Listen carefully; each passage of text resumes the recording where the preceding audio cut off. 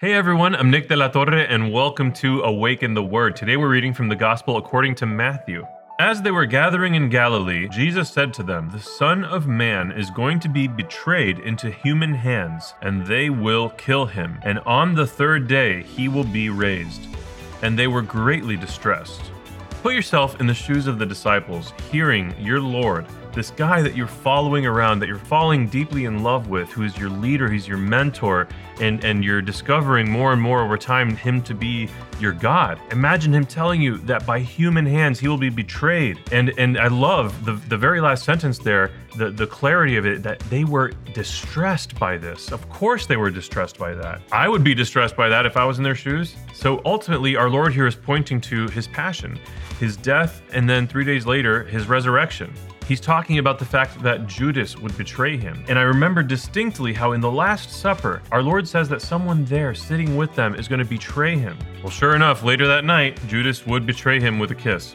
Even Peter, though, when he was acting all high and mighty and he was thinking, "I would never betray you, Lord." And Jesus says, "You will in fact betray me tonight, Peter, 3 times. And sure enough, Peter betrayed him 3 times. And what all of that makes me think about, first, when our Lord told them initially and they were distressed, and then on Holy Thursday, when he told them at the Last Supper that someone would betray him, and then when he told Peter, "Yeah, you will betray me 3 times. What all of this makes me think about is me. It makes me think about how many times I find myself maybe being critical or judgmental of someone else, seeing them maybe as lesser than me because I would never do the terrible things that I'm seeing them do. The truth is I'm capable of atrocities. I'm capable of sin. I'm capable of hurting people. I'm capable of betraying our Lord through my sin.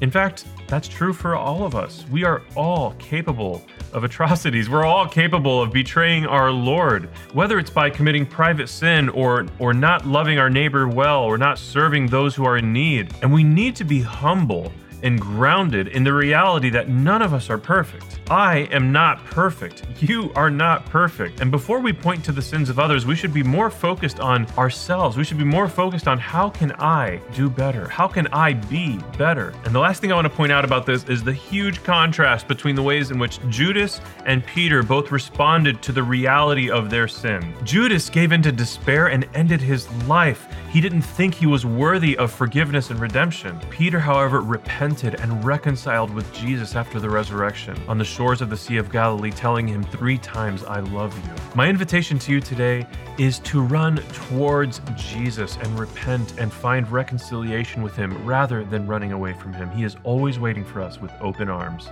I have been Nick. This has been Awaken the Word. And before you go, I just need you to know that Jesus loves you. Peace.